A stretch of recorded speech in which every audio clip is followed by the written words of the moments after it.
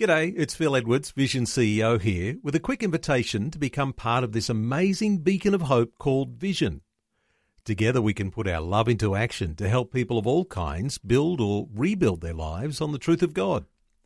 Please consider the part you can play during our upcoming Visionathon appeal, remembering that it's your support that makes Vision possible, including this podcast. This podcast is made available by Vision Christian Media, thanks to the generosity of our supporters. Your donation today means great podcasts like this remain available to help people look to God daily. Please make your donation today at vision.org.au. Those who are the farthest away from God, God has the greatest passion.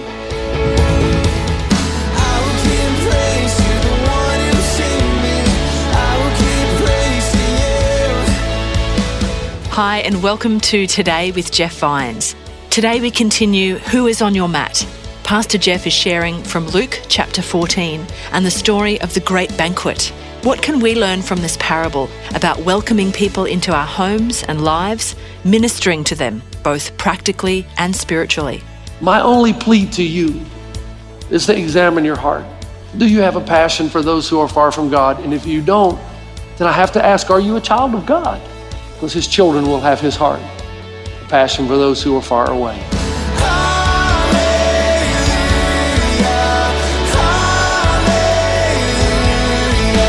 This is Today with Jeff Vines, and we continue the message, Who is on Your Mat? I went to the third prison in Rwanda. When we landed in Kigali, I showed my passport to the customs agent.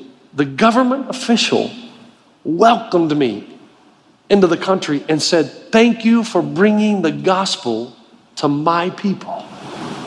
A government official. This wasn't a church person. This wasn't a religious. This was just thank you. He asked me what I was doing. I put pastor. You put pastor on most forms when you enter countries, you don't get a smile.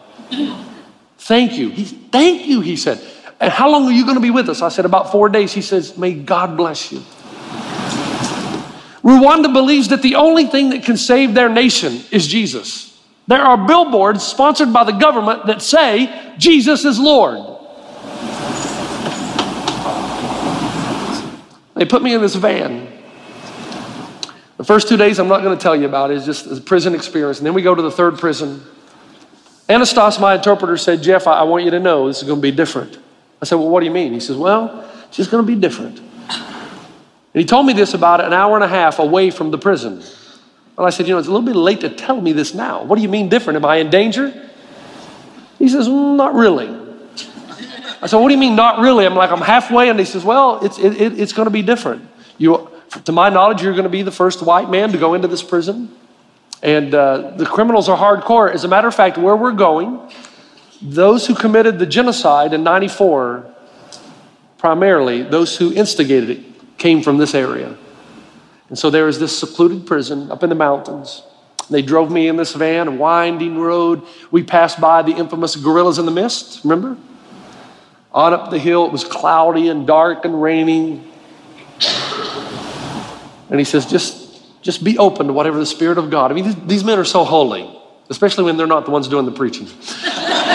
So just be open to whatever God wants to do. I said, well, I've prepared some things. And he said, well, I can tell you right now, you probably end up throwing it away. Wait till you speak with the warden. And I said, again, am I in any danger? He said, well, there are thugs in every prison. Just try not to make eye contact. And I said, well, are they wearing a t-shirt that says thug? How do I know? How do I know? He says, you'll notice when you're preaching, they usually gather on one side. You just do what the Spirit of God. He kept saying, do what the Spirit of God leads. They opened the gate. Word had spread from the other two prisons that there was a tall American coming to bring a message of hope, which I found interesting. When they opened the gates, they brought me in. They immediately escorted me to the left and in the warden's little hut or house. And the warden said, thank you for coming, Pastor Jeff. And through a translator, he said, I need to explain to you what's happening here. I thought, great, okay, this is good. He said, these are hardcore criminals. These are people who have no hope. They're going to die in this prison. And they know that, so they have nothing to lose. So you stay close to me. Okay. He said, it's been 17 years since the genocide. This is all through a translator. He said, so There are some who have recognized what they've done and what they've committed, but they believe there's no hope for them. That their crime and their genocide against humanity there's just no hope. Is there any way that you can say something to give them hope? I said, well, what kind of hope are you talking about? Hope of release? Hope what? I said, no, just hope. Hope of something better. Well, Estes was right. I immediately just tore out the notes I'd written, closed the Bible, and said, okay, let's start over. I said, Lord, give me some time to rewrite this.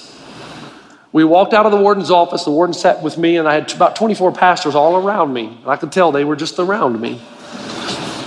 I said, and there's a little group of about 10 or 15 men that can't come out and do some traditional African stuff by way of music before I would speak. And I said, Lord, let it go on for a while so that I can think about what's going to happen here.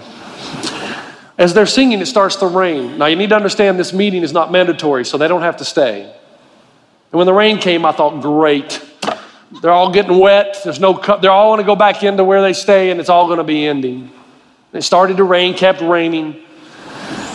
Right as I left my seat to be introduced and to go and preach, the rain stopped. And the clouds kind of split, and the sun came out. In the other prisons, I would be on a stage, and they'd have men and women before me, men on the right, women on the left, but this prison was different. There was no stage. They put me right in the middle. All the men, a sea of men in front of me, and a sea of women behind me. And I began to preach. How do you say it in 6 minutes? How do you do it? It's just like that when you make yourself available to do something like this, it's like the Spirit of God just kind of comes over and he says to you, you just let me take it. Just let me handle it. Just trust me. And I took them to the parable in Luke 14. I wish, I'm talking for about 15 minutes and I'm trying to be funny and I just feel like I'm not getting anywhere. And then when I get to the third part of that parable and I tell them that God's heart is for those who are across the Euphrates, who are farthest away from God, God's greatest passion. The one sheep that leaves the 99, God leaves them to go find them. The lady sweeps the house for the lost coin. The prodigal son comes back and the father runs out to greet him and restores him to full sonship. That those who are the farthest away from God, God has the greatest passion. It was like a sea of head bobbing. Every head went up, every eye forward. I turned around to see if the women were watching, the men were watching, and it was like I started to feel a little bit funny. And then the Holy Spirit brought to my mind again that story. Now, it's interesting. He did the same thing 2 years ago. It's a children's story. So, and you always want to argue with God, say, God, you want me to tell this children's story to these machete murderers. Am I hearing you right? Yes, that's what I want you to do. I said, okay, and I told them that story. You remember the story? Can you remember? The little boy who has a jar of marbles, precious marbles, he loves them, plays with them all day with his friends, loves his marbles so much that he goes to bed with them at night and holds them. They're his treasure. Got a little sister, though. His little sister has also a jar, but it's not marbles, it's candy, or what in Africa they call lollies. The little boy sees the jar of lollies. She doesn't eat the lollies, she just stares at them and sleeps with them at night. She just loves looking and collecting them. The little boy sees the jar of candy and thinks about how nice it would be to have them. So he goes to his sister and he says, I tell you what, I'll trade you all my marbles.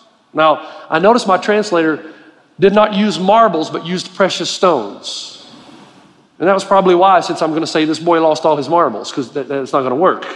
So this boy takes his precious stones and he says to his sister, I'll trade you. I'll give you all my precious stones if you'll give me all your candy. And the little girl, sweet little girl says, I want those marbles. I'll do it. And he says, okay, but since we're going to part with our treasure tomorrow, let's have one more night with our treasure and we'll trade in the morning. Now remember, I'm telling this story to a couple thousand machete murderers. You understand that, right? While the boy is sleeping at night, he thinks about losing his treasure the next day, so he untightens the lid to the jar. He puts his hand down in the jar and chooses 6 or 7 beautiful marbles, the ones he really likes, puts them in his pocket, puts the lid back on, shakes the jar, and make it appear as if there's none missing. That's just like a man, isn't it? They laughed in Rwanda too. The next morning he got up, went to his sister and said, I'm ready to trade. Here's all my marbles, now give me all your candy. And they traded. That night, the little girl slept soundly. Little boy could not sleep. Started wandering the halls. Ran into his father. Father said, son, why are you awake? He says, well, I just can't sleep. Why not, son? And the son replied, because I can't help but keep worrying, did my sister give me all the candy? Luke 14 and that children's story allowed me to say this next phrase, with every eye on us. If you give God all your sin, I promise you, He'll give you all His forgiveness. This is Today with Jeff Vines, and we're hearing about ministering to those who need to meet Jesus through the parable of the Great Banquet. Let's continue with Pastor Jeff. If you give God all your sin, I promise you, He'll give you all His forgiveness. If you give God all your sin, He'll give you all His forgiveness. And I kept repeating it, getting louder and louder, and the translator just dramatic. If you give God all your sin, His heart is for those who are far away. There is nothing too bad that you could do that God would not take you back. But you've got to give Him all your sin. And if you give Him all your sin, He'll give you all His forgiveness. I kept saying that over and over. I kept looking at the women, looking at the men. They're all staring now. My translator said to me in English, Jeff, you need to pray now, and I'll translate. I bowed my head and began to pray. As I'm doing that, I found out later that they put a big tarp out, a huge tarp out in the middle, so if you wanted to kneel down, so you wouldn't get your knees wet. It had been raining. And I began to pray. I must have prayed about 2 minutes. When I raised my head, the whole tarp was completely filled with men and women who were coming to repent and give their lives to Jesus Christ. I looked over at the warden and he was shedding a tear. He will tell me later that, Jeff, what we've been trying to do for 17 years has happened in 40 minutes. For all these to come and to kneel down and repent of their sin. And the chaplains moved forward. They started taking the names. People started confessing their crimes, confessing their sins. If you'll give God all your sin, He'll give you all your forgiveness, all His forgiveness, and you will be invited to the great banquet, to the table of endless food. I can't promise you that you'll ever get out of this prison, but I can tell you this. You can unlock the prison of your heart and know that one day, because you have given God all your sin, He will give you all His forgiveness. And as I was standing on that bridge in Zimbabwe, here's what God said to me. Jeff, it's okay. It's all well and good you believe that about Africa, but do you believe that about the San Gabriel Valley? Do you believe that there are people who are so far from God who committed atrocities, but my greatest heart and passion is for those people? Why isn't your heart for those people? Why do you not care? And why do you have a sense of justice, thinking that one day they're going to get theirs, when it is not my will that anyone should perish? None. Can I ask you that then?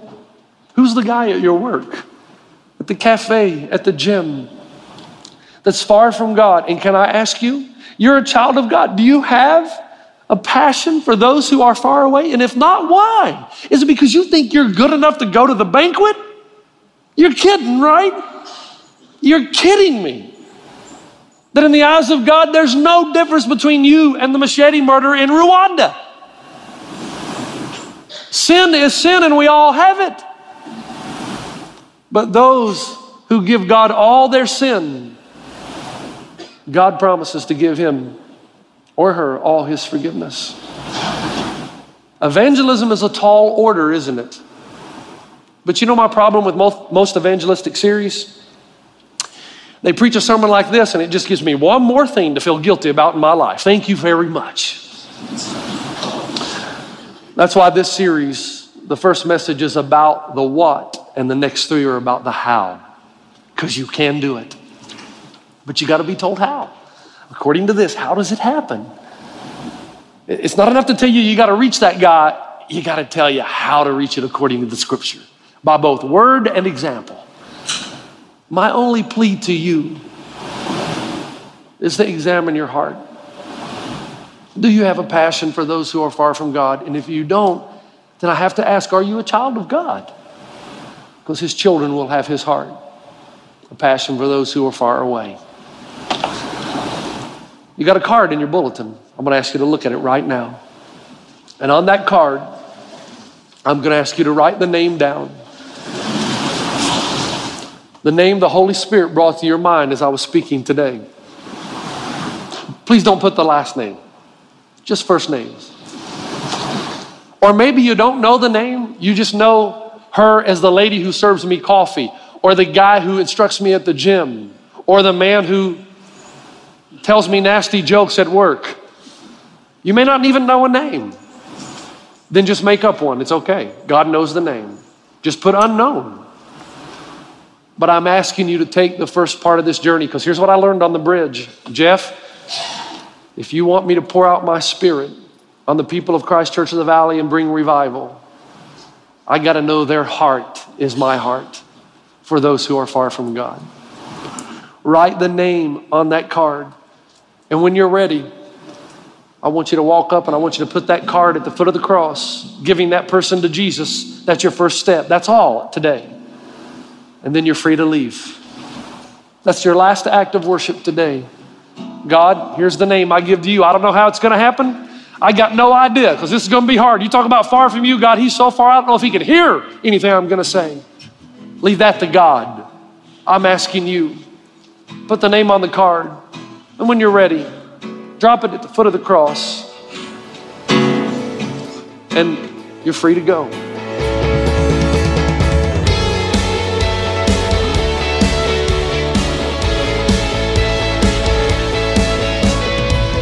This is Today with Jeff Vines, and that's the end of Who is on Your Mat. I hope you can join us next time when Pastor Jeff shares the story of Matthew's party. When we think about evangelism, we think about a tall order, because to most of us, evangelism is like losing weight. We really like it when it happens, but we're not sure we're willing to pay the price it takes to get there, right? But yet it's in you.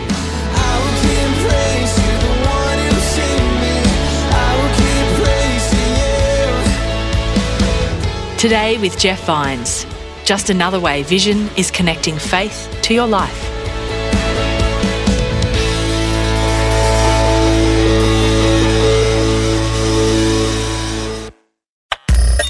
Thanks for taking time to listen to this audio on demand from Vision Christian Media.